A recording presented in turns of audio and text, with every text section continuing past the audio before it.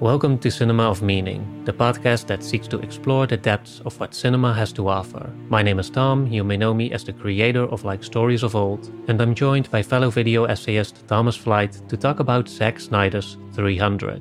But before we begin, quick announcement, Cinema of Meaning now has its own Patreon page, where for just $2 a month you can join our private community to chat about movies with us and with other listeners, to receive announcements about upcoming episodes so you can watch along with us, and to get a vote in what movies we cover in our bonus episodes. So if you want to help us keep this show going and become part of the Cinema of Meaning community, visit patreon.com/cinema of meaning or follow the link in the show notes to learn more. Okay, now, 300. I saw this movie when I was 15 years old. I saw it in theaters, like 3 times maybe. It was a movie I was anticipating it a lot. It had such a cool trailer back then. And when I saw it in theater, I thought it was just the coolest movie I'd ever seen. But Thomas, you only saw it last week for the first time and you had different feelings about it, right? Yes. It's funny you say that because one of the things I thought while I was watching it was I think I would have really thought this was cool when I was 15. Or like if I had been able to watch this when I was a teenager, I think I would have really loved it. Watching it now, I had very mixed feelings about it. It's highly stylized, obviously. You've got the Zack Snyder look kind of really cranked up. It looks like a comic book in a lot of ways, which is, I believe, what the source material is. So, it has huge speed ramps, like blood flying everywhere, all these like incredibly stylized sequences. So that style is kind of carrying the film in a lot of ways. I mean, there's obviously thematic content and plot and stuff that's happening, which we'll dive into. But the look and feel of it and kind of getting into that and being excited by it, I think is a big part of what the appeal of this movie would be. For me personally, at least, maybe I wasn't in the right headspace or whatever for it, but I was just like not able to like get into that aspect of the film. I don't think it's like, I mean, there's some shots in this where I was like, that's very cool. But as a whole, overall, I just never got invested in like the style and the kind of hype of the movie. And I think when you leave that element out, I felt very conflicted about what it has left to offer outside of that.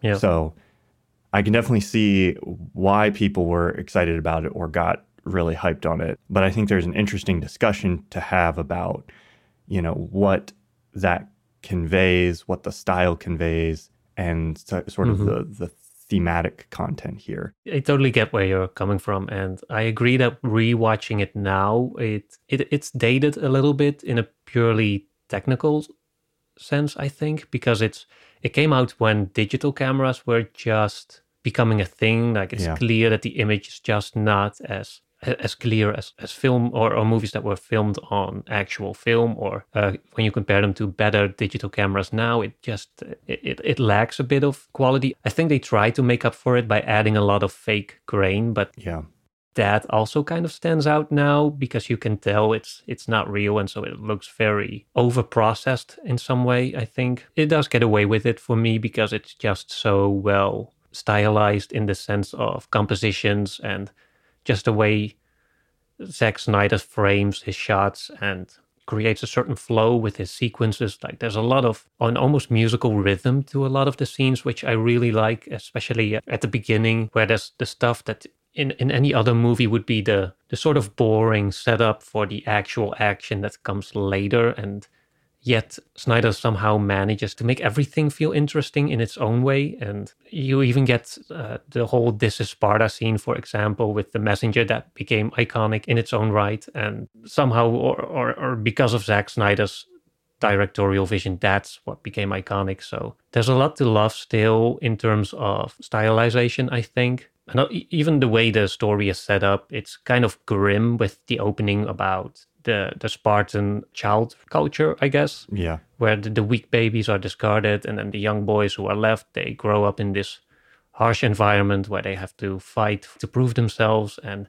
they have to undergo these really rigorous trainings. And there's obvious issues there when you start to look at it from a social political lens, I guess. But it does in just as a story, it kind of opens, I think it's still a beautiful opening in the sense that it feels like this dark Disney movie almost, or this twisted fable Yeah, yeah. with clearly framed as something mythological or otherworldly almost. To me, is still pretty cool, but you definitely run into issues when you look at it with a more adult lens, I think. But yeah, there's a lot of, it's interesting to compare how I watched movies back then versus how I do it now. Yeah. Even from a just purely media literacy angle, like there's a lot of things I didn't even notice at first, like the way the opening when you have young Leonidas fighting against the wolf, and I didn't think at all that about the way that scene kind of forms a microcosm for the setup for the actual battle, with Leonidas backing up into that little mountain pass or ravine, and then that's how he can defeat the bigger, more violent or more dangerous wolf by luring him into it and then taking his advantage. It's kind of the setup for the main conflict that comes later. But yeah, that's the kind of stuff I didn't even think about when I was watching the movie as a young teenager. I just thought like, oh wow, this is cool. Yeah, look at it, do the sword fighting. And but to be fair, this was, I think, or at least as far as I can remember, this was one of the first movies to really, really show the choreography of sword fighting and that kind of deliberate battle with the way they stand with the shields and those whole battle scenes. Yeah. Because up until then, you had movies like maybe Gladiator or Braveheart, which were all very good, but the actual fighting was often more like random clashing of swords, and they didn't focus as much on specific techniques, they being the filmmakers or but I guess that in those movies it didn't service the story as much. But in 300 there's obviously a lot of focus on how the Spartans were these larger than life warriors, and so it was really cool as someone who was 15 and who had seen a lot of movies like that to finally see a movie that really also romanticizes or glorifies even that kind of direct hand-to-hand combat in such a stylized way, which and it still looks pretty good. And you can see, if you compare it to like 300 Rise of an Empire, the movie that came after, which wasn't directed by Snyder, but it still tried to mimic that same style, but it felt flat because of it just wasn't the same as the first one, which also shows, or at least to me reveals something about the way Zack Snyder did manage to capture a certain magic there that isn't as easily replicated as it might appear on the surface. Because there's been tons of other media that have ever since incorporated that kind of, how did you call it? When it goes from like slow motion to super fast back to slow motion. Ramp. Yeah, that technique has been used a lot. The slow motion fighting or just the general focus on individual fighting, that's been done to death at this point. But it's I still appreciate 300, if not for just being the first to really achieve something like that. Yeah. Yeah, I won't necessarily knock, I'm not knocking the style, I guess is what I would say. I think it's everything you said about it, I would agree with is true, like is well directed and those scenes are well constructed and you can see the echoes of that kind of thing. Mm-hmm. I think Zack Snyder has been influential since this film. Very few people mimic this specific style, but elements of that, like you mentioned, like the speed ramping and things like that have become more prominent within, especially action. If you watch something like, Bullet Train or something in that vein these days, you'll see elements of this kind of more stylized action, which I think you're correct to point out wouldn't have been used very heavily pre like 2006 before this era. I think it does. An interesting thing that I thought about was I'm coming at this familiar with some of Snyder's later work in this same vein, and I think he's gotten better at doing this style. So instead of this being my introduction to it, it's like looking at a prototype for, I don't think the Snyder version of Justice League is like a particularly amazing movie, but there's portions of that look good. and he's doing this same thing in a way that technically I think is more perfected. Like the technology has just advanced in terms of visual effects and digital cameras. So he's doing the same kind of heavy compositing, speed ramping, cameras flying around, but it all kind of looks a little bit more cohesive. So yeah, I have a very different lens, I think, coming at this movie where the style isn't new. It's something I'm already familiar with. So instead of getting the introduction to it through this, I'm kind of looking at, which I can still appreciate the formation of that. But that definitely colored my perception of it, I think. Yeah, I can imagine it feels a bit clunky in hindsight, and especially also the staging and the way the sets are very clearly fake. Right. Like at no point does it feel like you're standing in an actual place outside of a studio. And it doesn't bother me when I'm watching the movie, but I guess that's, if you look at it now without having any prior experience with it, it can feel a bit prototypish for something else. I guess I should say I don't need a movie to have a naturalistic style or realism. I like very heightened styles. And I can appreciate that that's not what this movie is trying to do. It's, like I said, presenting itself almost as a comic book, almost as a myth, like a story of images. And there are moments where I think that works really well. So I think to get to, I guess, the real conflicted feelings I have about it, because that stuff is cool. And there's a time where I could see myself having been very invested in the coolness of the fighting or the action. I think where I feel most conflicted about that is in looking at that within the totality of the film, taking into account sort of the thematic things where I'm not sure. I'm going to say something and then maybe we'll talk about it and untease the film as a whole. But I'll say this at the beginning and then maybe that'll start off the discussion.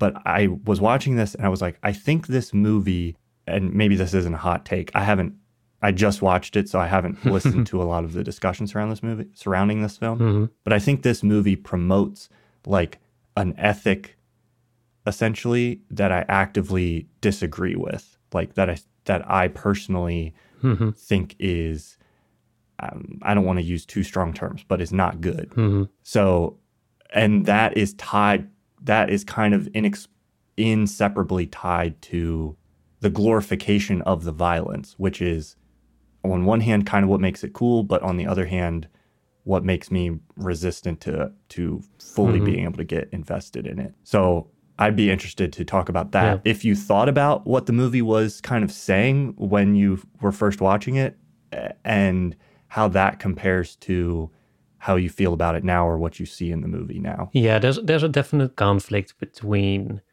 what the movie shows you on an emotional level and gets you invested in on an emotional level and what it's kind of communicating to you intellectually and on a more political level. Yes. And I think that's especially been an issue in Zack Snyder's later films, especially Watchmen. I think Watchmen has been more strongly criticized for having essentially the same issue where Zack Snyder seems to want to portray both a meaningful story that's critical or at least commenting on a variety of like political and social issues while also making everything look super cool and making all the violence and the action really exciting and intense and exhilarating. And yeah, those two obviously clash with each other because Watchmen is obviously this great critique of the superhero, but if you imagine 300 style on that movie, you can kind of see where the conflicts are starting already. And I guess you can also see it in his later movies or the superhero movies, but I think he's at his best when he's doing a more archetypal story, which I think is why also his Justice League movie works really well, because you just have the evil villain who wants to do evil stuff and you have the good guys. And then when you have a style that's visually the way that it is, I was going to say simplistic, but that's not to say that it's technically simplistic, but it's simplistic as in the sense that it shows the heroes in a glorified way and it shows the villains in a villainous way, in an almost cartoonishly evil frame sometimes, especially in 300, where you have Xerxes obviously looks like this weird type of a man, I guess, and all his generals look weird and ugly and deformed, and his elite warriors are these faceless, soulless creatures, and he seems to be the mirror opposite or the counter image of what the Spartans represent, who are obviously these more pure, like good-looking men who are well-trained, and they have the nice capes and the beard. Not all of them, by the way, but they are the good-looking manly men, and everything else is ugly and also morally the opposite of them. So yeah, bringing that back to 300, there's an interesting conflict there between Zack Snyder essentially showing you a society that you would definitely not want to be a part of, at least for most people, because it's very unequal and oppressive in some ways. It's even, I think the real Sparta was even worse than it's portrayed here. It's obviously still a romanticized vision of what real Sparta was like. They kind of enhanced the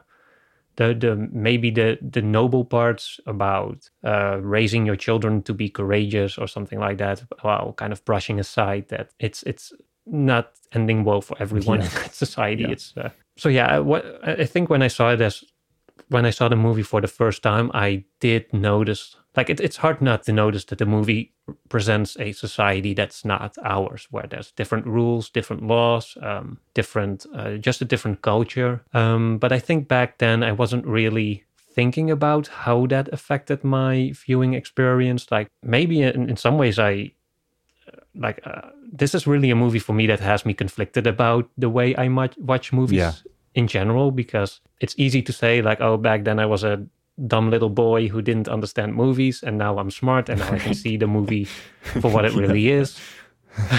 But at the same time, I sometimes feel like I might be overthinking stuff, and that maybe you can also, I do think it's fine that you can enjoy a movie without worrying too much about the politics about the messages it conveys, and that you can say, or that you can recognize. It's kind of maybe like The Northman, that you can tell, like, this is a society that's not like ours, that's not supposed to be, or that's not an ideal image of what our society could be. It's just a different one, and we can still immerse ourselves in it for 90 minutes or 2 hours and then come back out of it without being indoctrinated by weird fascist ideas or something like that. We sometimes underestimate that humans are capable of doing that transition without it becoming too problematic.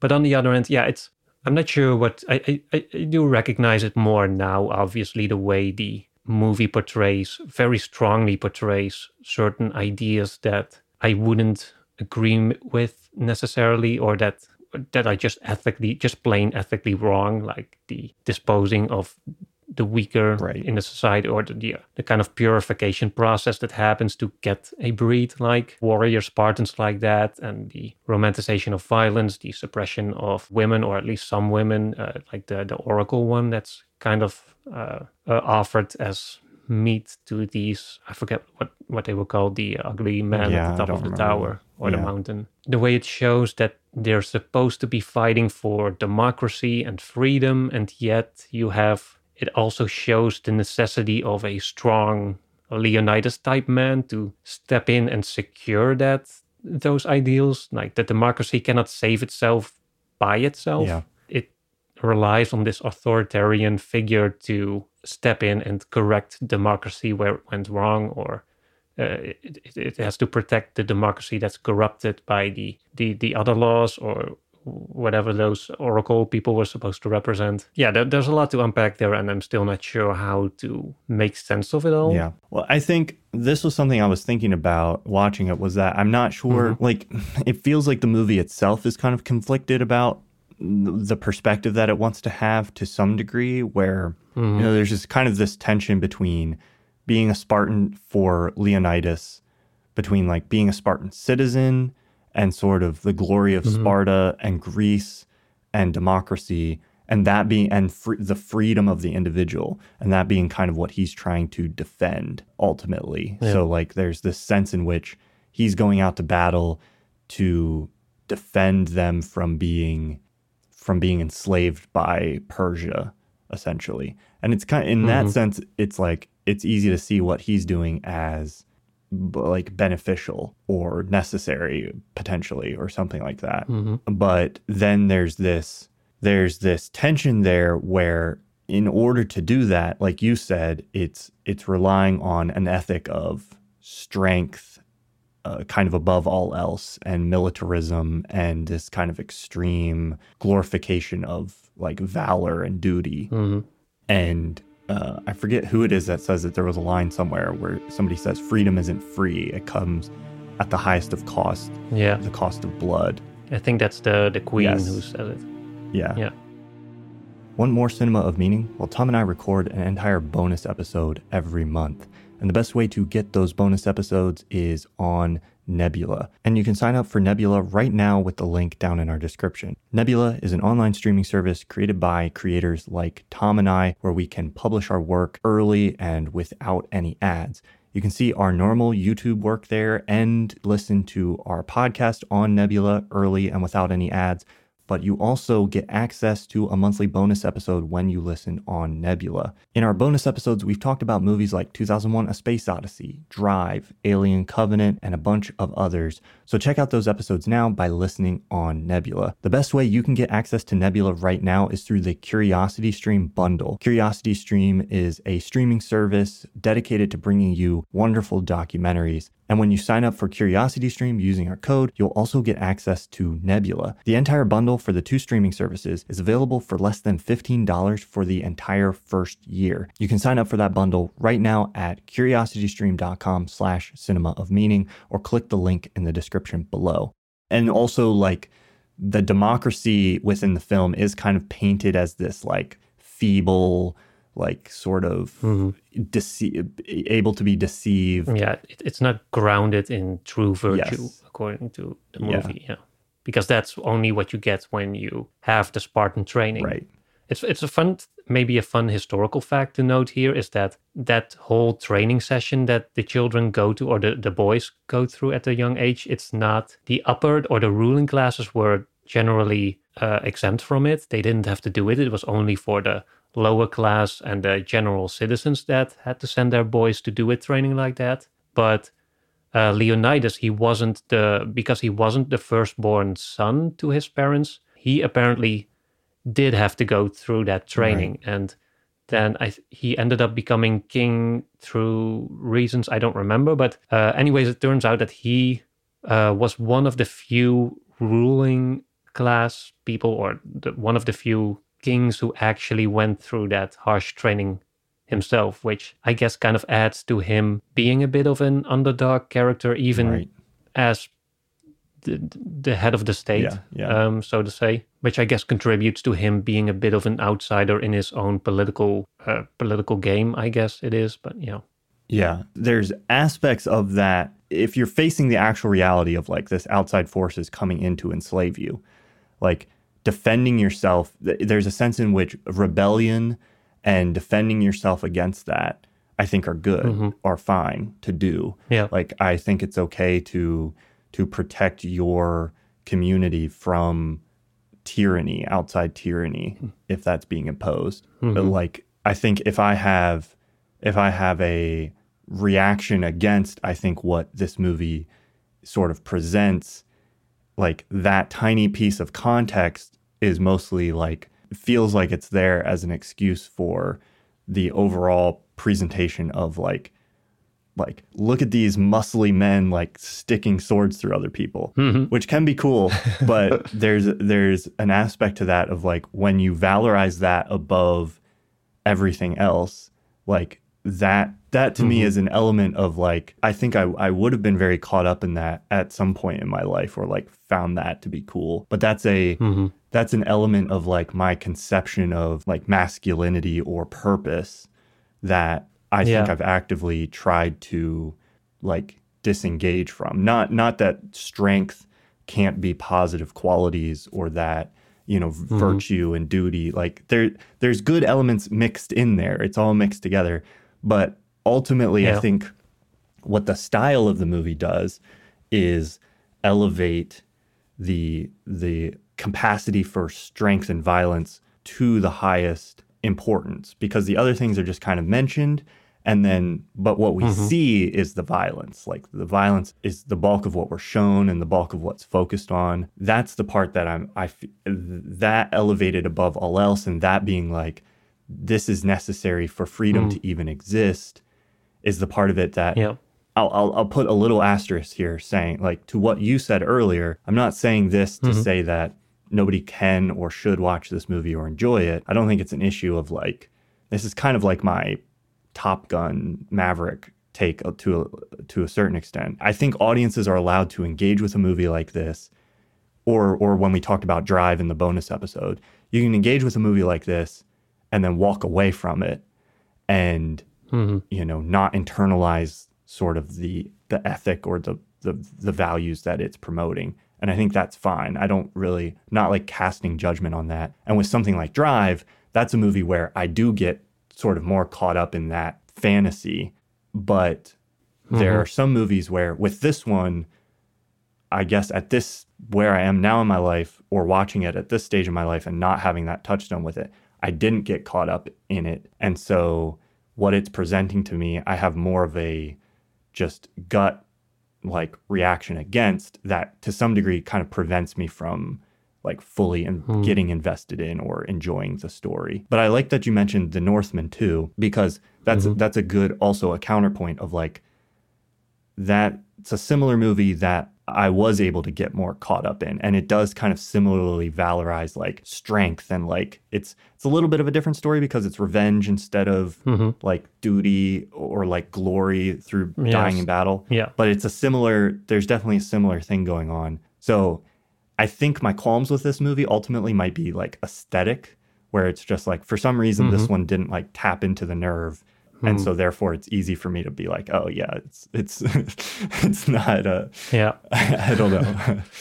I think also the difference is, or maybe where some of the conflict comes from, is because beneath the politics of the conflict presented in the movie and the kind of cultures that are at clash with each other, there is a very simple archetypal story that is very easy to agree with, and that's just the underdog fights against a larger, more dangerous force that's trying to tyrannically overthrow the former one. And it's just so easy to get caught up in that, because especially when the underdog is framed as morally correct, whereas the other is just violent and destructive and oppressive and ugly and all those things. It's so easy to just go along with it and not question the actual dynamics that are going on there. And that's not an argument to say like, oh, we should have, the United should have submitted to Persia. Maybe we should have done compromise instead of battle, because sometimes that's just the way it is. Sometimes there's a bully and you have to stand up to it. So that the problem is not that archetype is a false one. It's just that it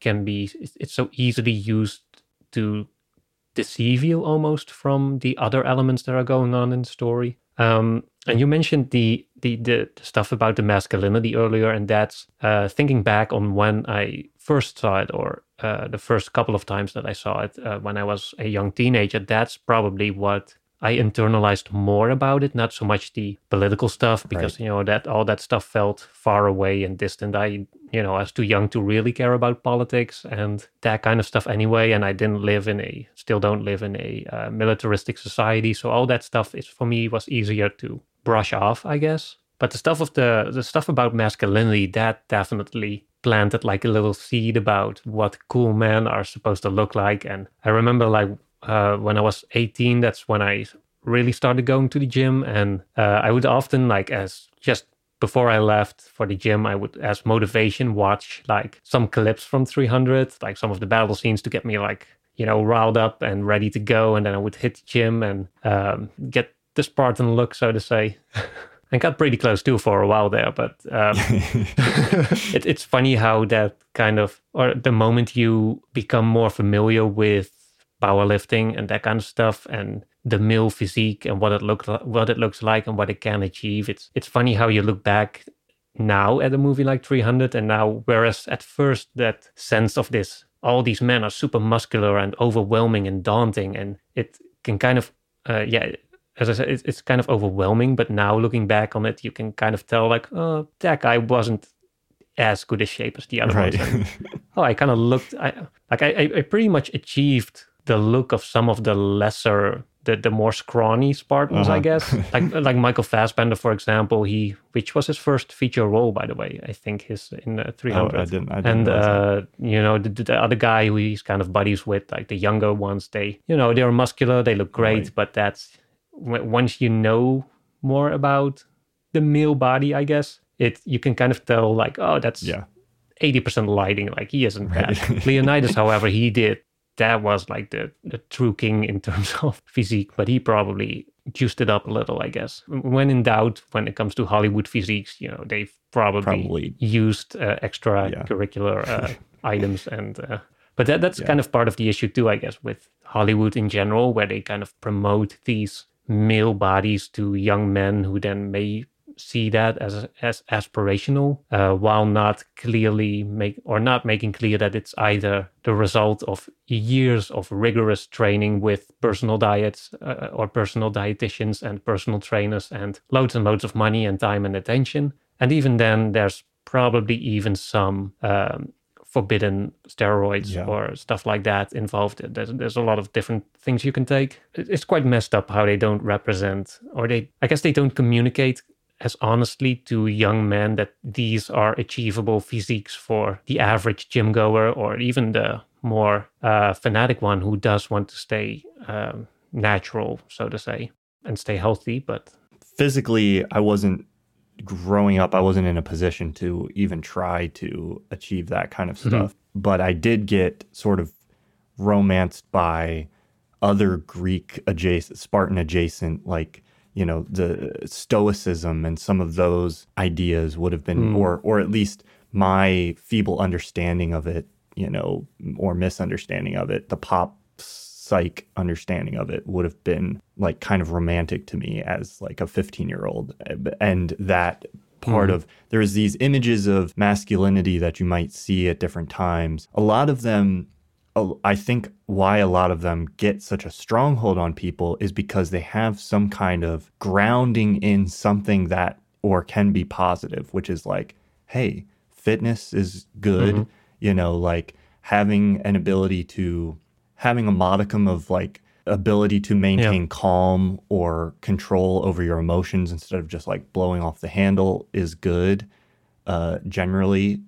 So you can like, personal responsibility usually is good, but then you can take those things and amp them up into this kind of like intense form without balancing them in anything else. Then you can have like, a blind obsession with strength and nothing else, or a fear of emotion, or like actually repressing emotion instead of having a healthy relationship with it. And I think all of these things are kind of traps that it's easy for young guys to fall into, especially when they don't have, there's not like good, healthy examples of masculinity for them to engage with. And what they're left with is, the media.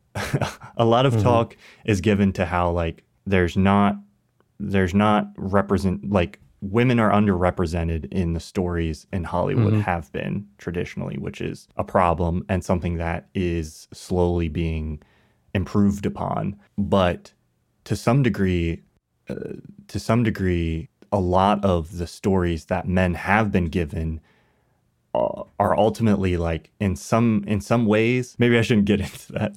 That's too deep of a rabbit hole for this discussion. And I would have to think about it a little bit more before we go down that.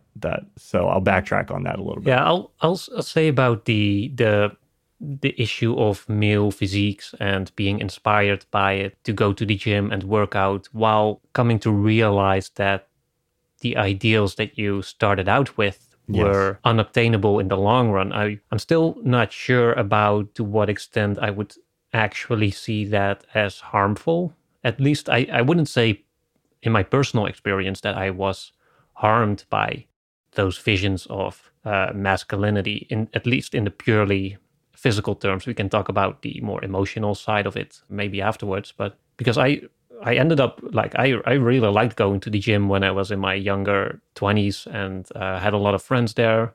It also became this social experience, and I felt better being in shape than when being out of shape. Or in my case, I was like a really skinny dude before I started lifting, and now I still am pretty skinny, but at least there's like some shape to my body that wouldn't be there if I hadn't pushed it in any way, because I wasn't into sports at all as a teenager. So in that sense, you can wonder to what extent you can blame a movie for being harmful when it did push you to do something that ultimately benefited you. Because once you start working out and you've done it for a year, you learn more about the culture and the actual sport, then you kind of snap out of those initial images anyways. Like you come to understand through your own experience what is attainable and what isn't, and you run into that anyways, regardless of what kind of expectations you take into it or bring into it. But yeah, it's definitely true that, or I can imagine that it might be that for others this might have been a different story, where they did get hung up and ultimately demotivated by overly aspirational goals that they couldn't live up to, and they might have felt disappointed by, or even experienced more serious harm from, in terms of self-confidence or their general mental well-being. So I'm always conflicted about where that line is between aspirations or presenting a culture or a group of people with icons or ideals to aspire to, without those turning into unhealthy pressures that ultimately harm an individual who cannot live up to them. So that's always a balance that I'm struggling with a bit. Like, where does one become the other?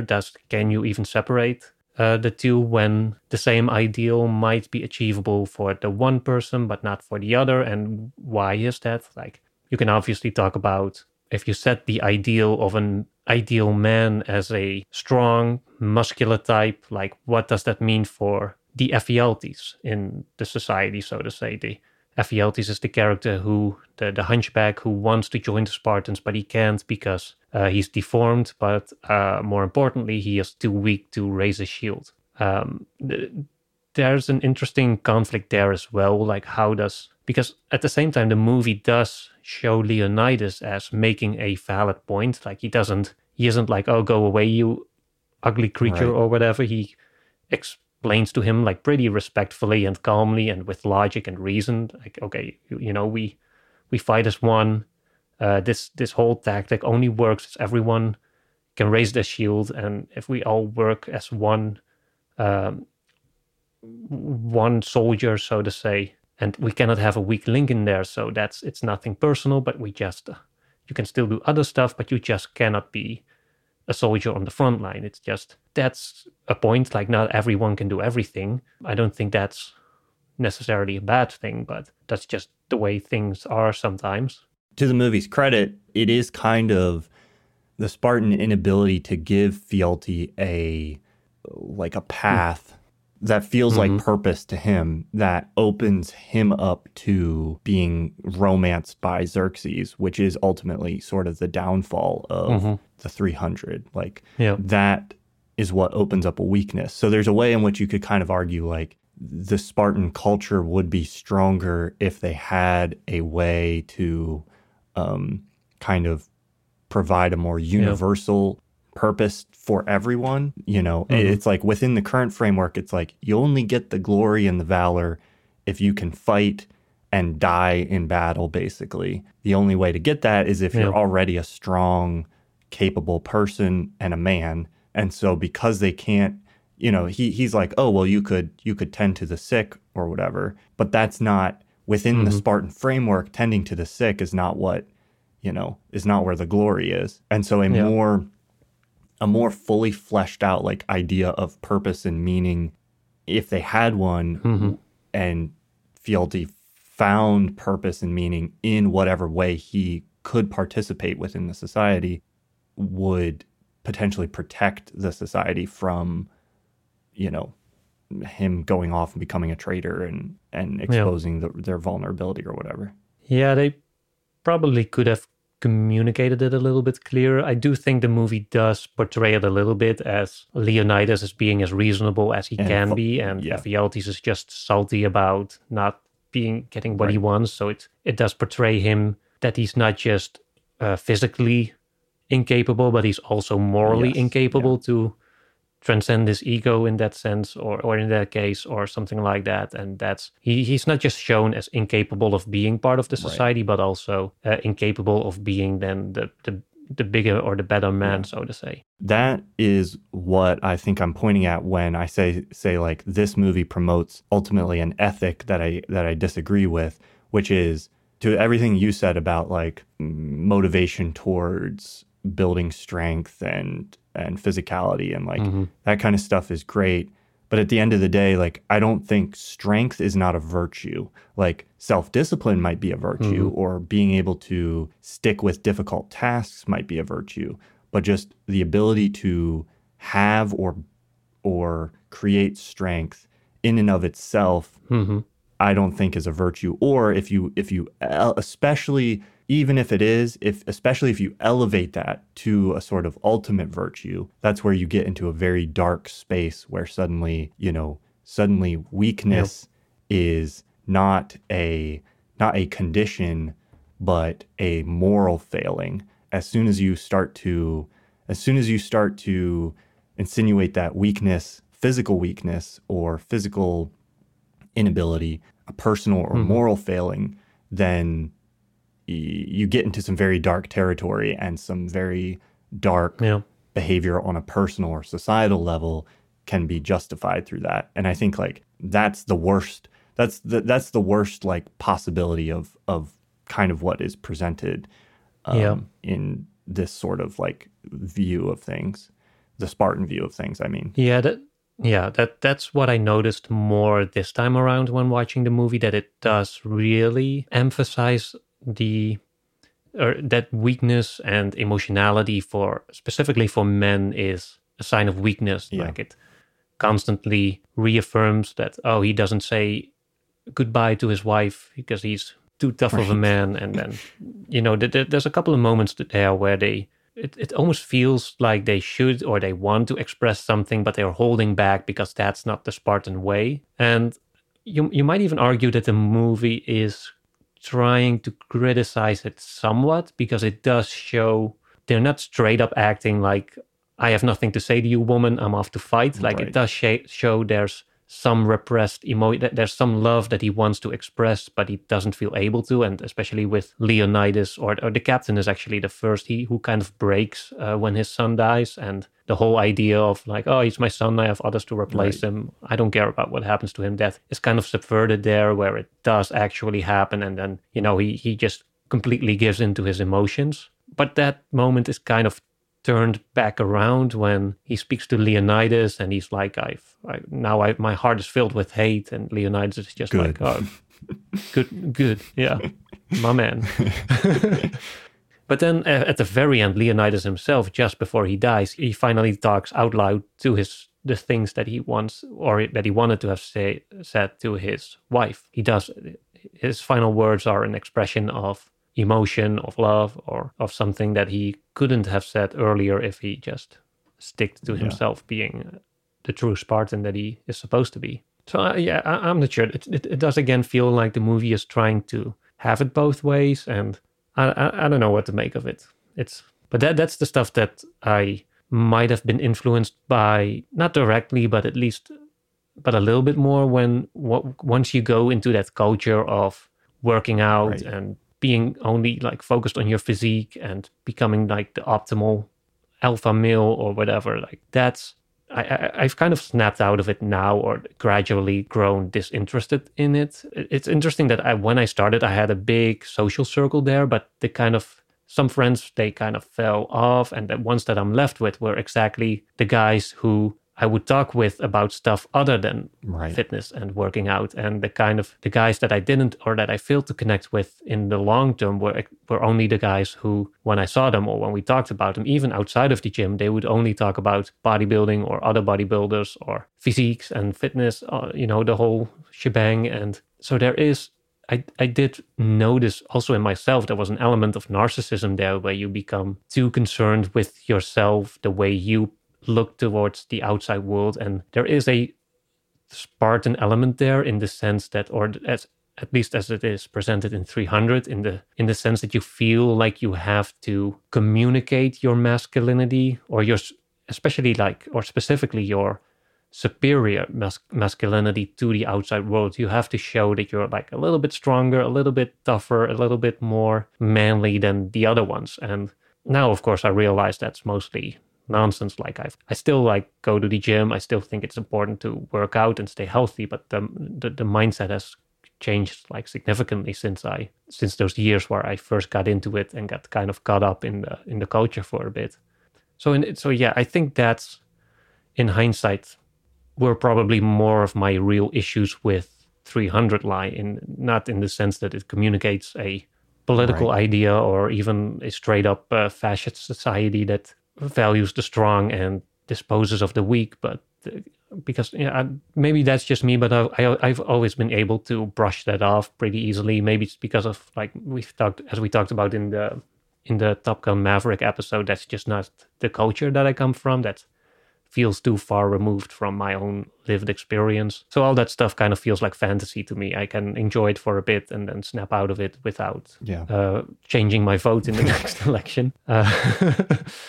But yeah, it's more about, I guess, the underlying psychological and emotional messages, I guess, that are present there and that do take hold of you subconsciously, even when you might feel that they are not. And that's something that I do think is worth examining and worth being wary of. As you said earlier, it's not to say that 300 is at least for me, it's not a worse movie because of it. I still, like, the last time when I rewatched it last week, I still enjoyed it as much as I did when I was 15. Like, I still got caught up in the action and the way Zack Snyder creates that spectacle and the coolness, I guess, of it all, the badassery that's on display there. Just because it's such an effective film at really building up the reputation of the Spartans and then delivering on it in the action scenes. Like, the way Xerxes really throws his slave army at them, thinking, hey, they'll be overrun in a second, and then the growing desperation on his face as he realizes, oh no, these guys aren't so easily defeated, and then it's just wave after wave, and every new wave. And also, by the way, it's a great masterclass, I think, in doing action with variety and keeping it fresh and exciting.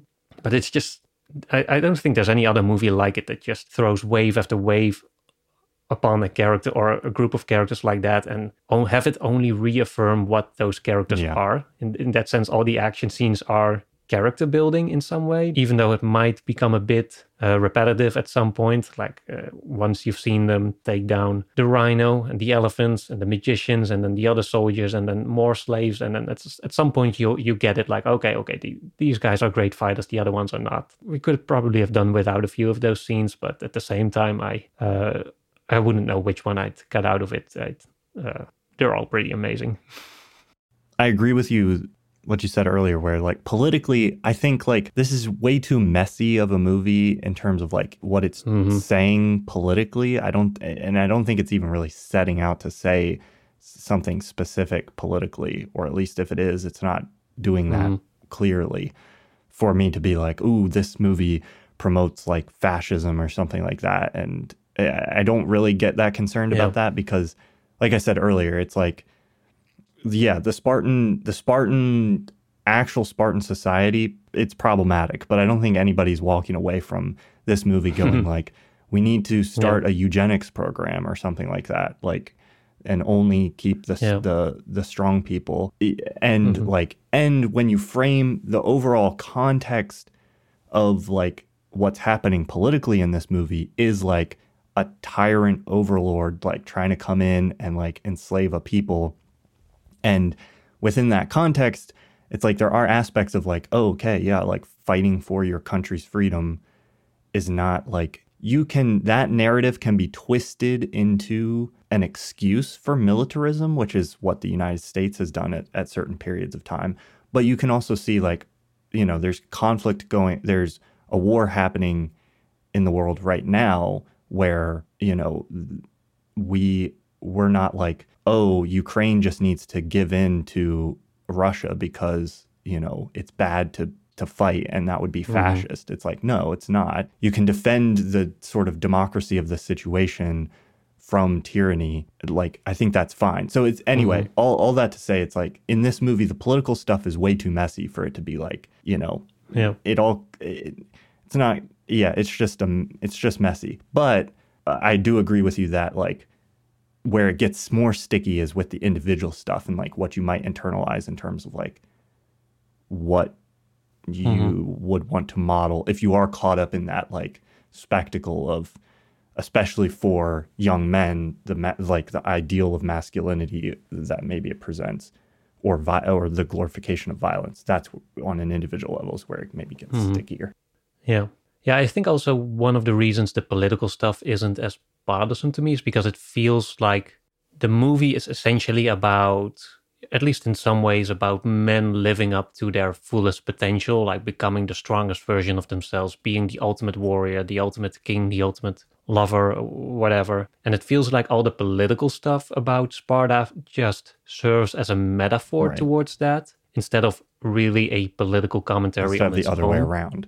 Like when, with that whole introduction scene, for example, it doesn't feel like the movie is saying like, oh, we should do eugenics or we should put our boys through this kind of training. But it's more, I feel that at least men watch this more in the sense of, I have to kill the weakness in myself, so to say. I have to adopt all these, what are framed here as political issues or political structures. I have to frame that or translate that into my own personal life or in my own personal lifestyle in some way. So I think that's why people don't walk out of this movie thinking, I'm going to throw my son out when he's 7 and let him battle with wolves. Like it's kind of a self-help-ish movie in that sense, that it seeks to inspire, at least I'm guessing mostly men, to become better versions of themselves, or at least that's what that's the aspirational part of it, that it might, I think Zack Snyder even has expressed that he is really interested in the extremes of the human physique, and he's just fascinating like what we can achieve if we push ourselves. And you can see that reflected in a bunch of his movies, or at least the way he portrays most of his heroes, which are these larger than life characters, and especially the men who tend to be very muscular, very Superman-ish, until he made the literal Superman movie. That's why the politics of it all I worry less about, because it never feels like a serious political commentary. It doesn't feel like it's it's not depicting all those cultural or political things with a straight face. It always feels like it's it always feels like it's in service of something else. Like it really wants to say something else, and this is just the kind of set piecing or the set dressing or window dressing that kind of elevates or heightens the message of that other thing, about the more of a personal attitude kind of message, I guess. Yeah. I think you're right. And I think, ultimately for me, I think it's hard to look back on this kind of thing to some extent, because I can't separate it from ways in which maybe I would have been caught up in misunderstanding some of these things. Like, I think I fell, unlike you, I didn't find a safe or comfortable space in which to physically push myself. And some of that had to do with chronic illness I dealt with. And so I think for me, there's a space in which if you internalize these kinds of sometimes the hyper focus on strength as a quality that defines healthy or good masculinity, which is easy to do, I think, depending on what you're looking at.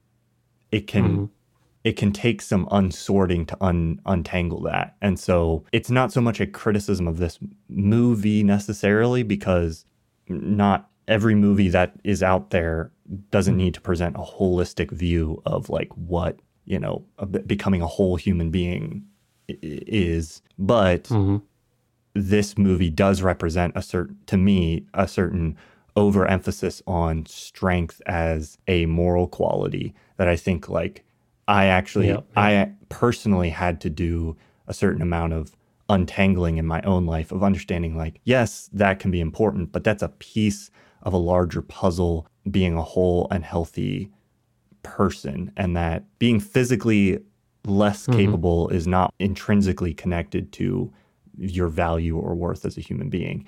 That probably sounds super obvious to, hopefully sounds super obvious to a lot of people who are listening to this.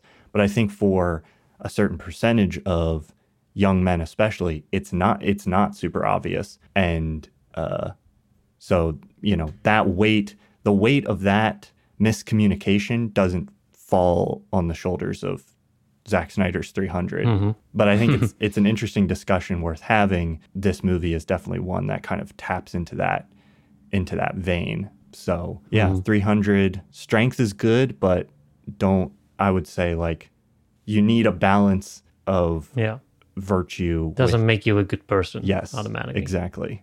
Yeah. There's one thing I'll add to that is that it doesn't even necessarily make you a healthy person to look like Spartan like that. Right. It's like one thing I've learned is that, I do believe it's probably good for your body to be engaged in some kind of movement, to have maybe some basic stimulation for your muscles just to prolong their usage over as you get older. And the point is that anything more than that is probably unnecessary in terms of health. And the better thing you can do if you want to stay healthy in the long run is probably not sit on your butt all day and take a walk every now and then. Right. Maybe do some cardio, some light workouts or something like that. But anything else, you quickly enter into like the realm of vanity and needless and sometimes even like counterproductive body stimulation, I guess. Like there's an obvious issue with extreme sports, or even like pro sporters who run into injuries, right? Much more than the average person who just works out casually. But that's going into a whole different terrain of discussion about what sports communicate about a healthy lifestyle, and that more isn't always better, and more extreme definitely isn't always better. But yeah, I think as far as 300 goes, I think the important lesson there is, even though I still very much enjoy the movie, and I can, the same as with The Northman or Top Gun or whatever, like movies that communicate ideas of politics that I don't necessarily agree with, I can still immerse myself into that more emotional aspect of those stories and then come back out of it inspired in my own personal interpretation of it. Like for me, if I see the Spartans fighting against that tyrannic force in some very romanticized, violent way, for me, I always translate it into something practical in my own life. Like, can I tap into that energy, but not use it for destruction and violence, but use it to just do something constructive or helpful, or stand for a moral ideal that I have in some other way that doesn't involve gruesome violence, I guess. Right. Yeah. Something we both try to promote with our channels implicitly and explicitly is like media literacy and being able to engage with the themes and the subtext and everything that's going on in movies. I mean, that's what we talk about here.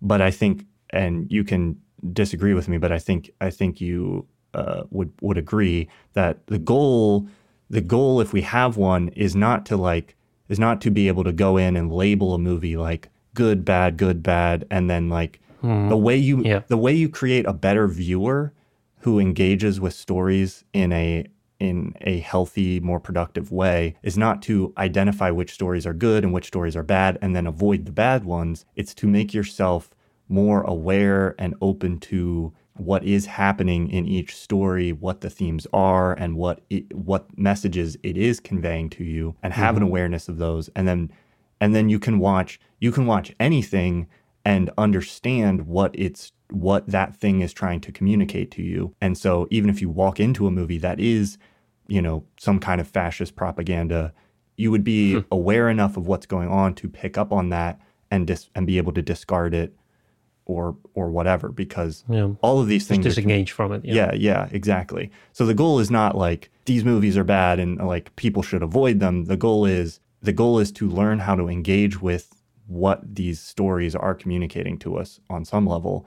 And sometimes to do that, you have to engage with stuff that is in these weird or gray areas, or it can be a really good idea to return to stuff that like did have an effect on you, or like we've talked about a lot of stuff like Drive that in our bonus episode about that, you know, has a certain kind of influential on your character to some right. extent. Yes. And then returning to that later in your life can help you develop more of a sense of maybe like the way in which ideas were communicated to you and how you can see those things differently over time. Yeah, it's definitely a relational issue, I guess, where you also, it's also what allows you to evolve over time and not be stuck with the ideas that you saw in a movie when you were 15. It's that's to me is the beauty about movies, that for every movie like I grow out of, like there's also movies that I didn't appreciate when I was young that I connect with now, and that's what keeps it, to me at least, it keeps it fresh and engaging, or what keeps my passion for stories, movies. It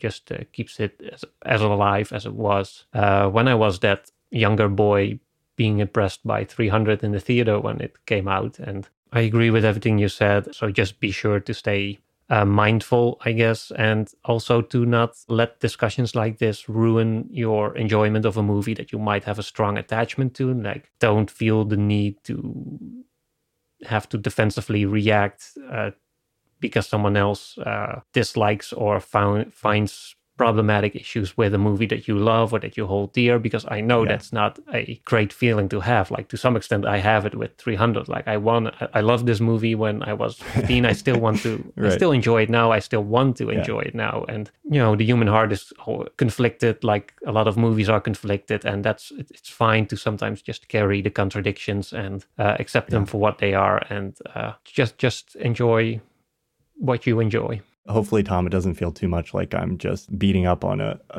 movie, a childhood movie that you love. But I hope these conversations are a good example for people of, like you said, being able to engage with these ideas, even in things that we enjoy, and being able to appreciate the enjoyment that we have of them, but also to be able to engage critically with, you know, what they're saying, and walk away with the best of both worlds, where we can enjoy something for what it is and also not get caught up in, you know, whatever maybe messages that are in it, that take what we need and discard what we don't.